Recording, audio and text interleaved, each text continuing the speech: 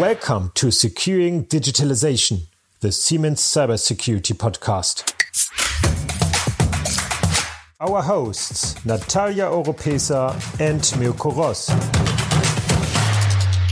Welcome to another episode of Securing Digitalization with the fantastic Chief Cybersecurity Officer at Siemens, Natalia Oropesa. And as always, I am delighted to be with the fantastic Mirko Ross. Hey, Natalia, and today's topic is about botnets. Yeah, and I know you are the expert on that, so why don't you give us a lesson on botnets? Explain us. What are they and what can they do? Well, botnet is, first of all, invisible mostly. We don't see it. And it includes a structure which is highly automated. So normally attackers are scanning networks for vulnerable devices. And then the attacker tries to take over the control of these devices. So a botnet contains of devices which have been captured by an attacker and the infrastructure to control them, which is called command and control infrastructure. So that means it could be your device or my device, meaning my laptop or my iPhone, correct? Exactly. The most important thing, the devices should have an operating system. But as we know today, almost every connected device has an operating system on it. So it can be your camera, your laptop, your car, maybe your machine. There are a lot of possibilities of devices I can include into a botnet. What can they do? Well, normally as an attacker or bot master, that's the guy who's controlling the botnet. It's this master. I mean, what they want to do is, of course, they want to have control over many assets. And by them, they can perform different actions of attacks.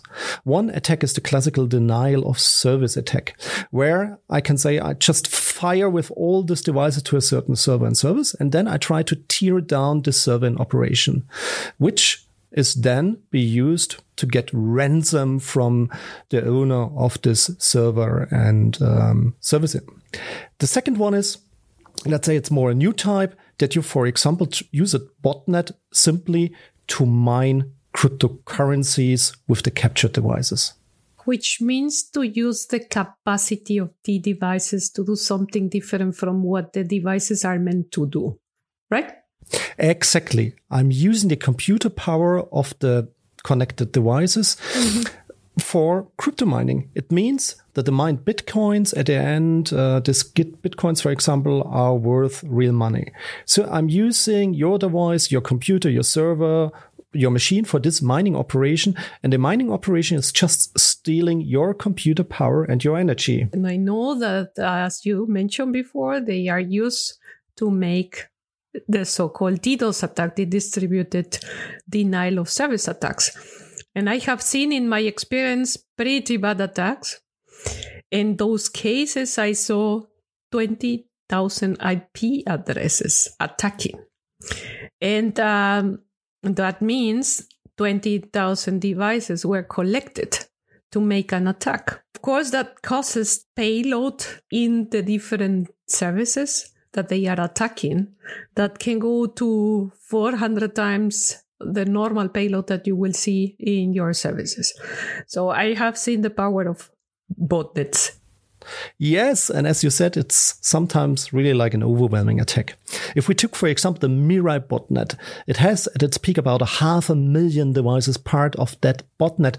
And the operators just give for rent these botnets for DDoS attacks to tear down gaming servers and websites and stuff like that.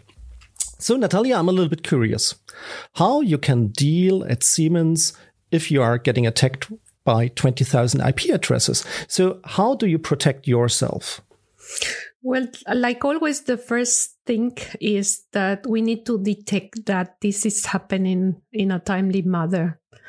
So it is not always easy and it's tricky because especially during the COVID situation, you do expect to have a higher payload than what you normally have.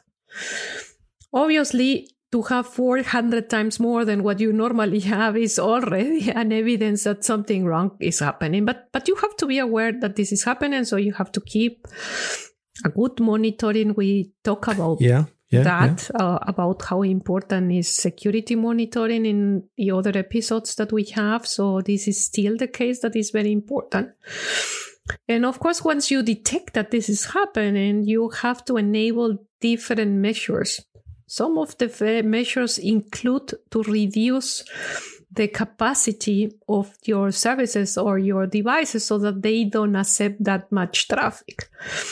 You have to be careful though, because if you do this, you will impact not only the bad traffic or the traffic generated by the botnets, but you will impact as well the normal traffic, which means you will be decreasing the service level that you are providing to the users.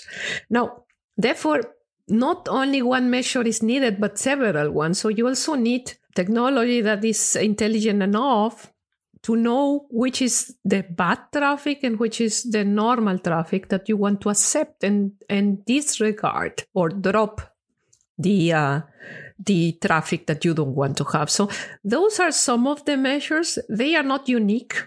So you need to establish a good defense strategy when you see an attack like this. Yes. And it's always, I'll think about strategy. Like you said, you're doing the counteraction and then you need to be careful not to block your own operation at the same times, because then you win nothing. I had an interview with William Dixon, who is responsible for cybersecurity at the World Economic Forum. And I have asked William about the rising threat of botnets he sees on a global level. Botnets are still one of the most dominant forms of cybercrime that the global community faces. And the reason why the current threat level is so high is because they are able to harness the most important aspect of cybercrime, and that's the concept of scale. Large-scale botnets, and particularly hardened botnets with difficult infrastructure to take down, that are highly multifunctional in their ability to be able to exploit victims, are still one of the most dominant threats the global cybersecurity community faces.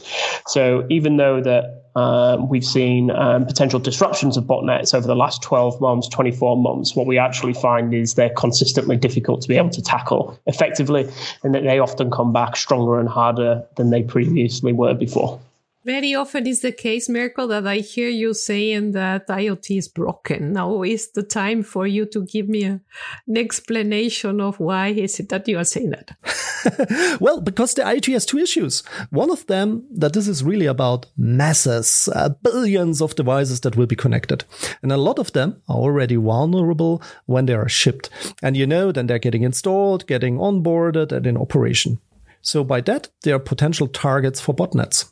And this is why the IoT often starts with a dysfunction. And it's our responsibility as an industry operator or vendor or whatever to take care that we fix such defects immediately when the devices are getting into operation. So, which leads me as well to you, Natalie, as an industry expert. Hey, what is the answer of the industry there? How do we fix such vulnerabilities? Well, before I go to answer your question, let me say that re-emphasize again what you say. Obviously, the more devices we have connected, then more risk we have of botnets. We just talk about the consequences of those. So therefore, we need to establish something. And one of the best efforts that we are doing together with the Charter of Trust Partners is to work in security by default.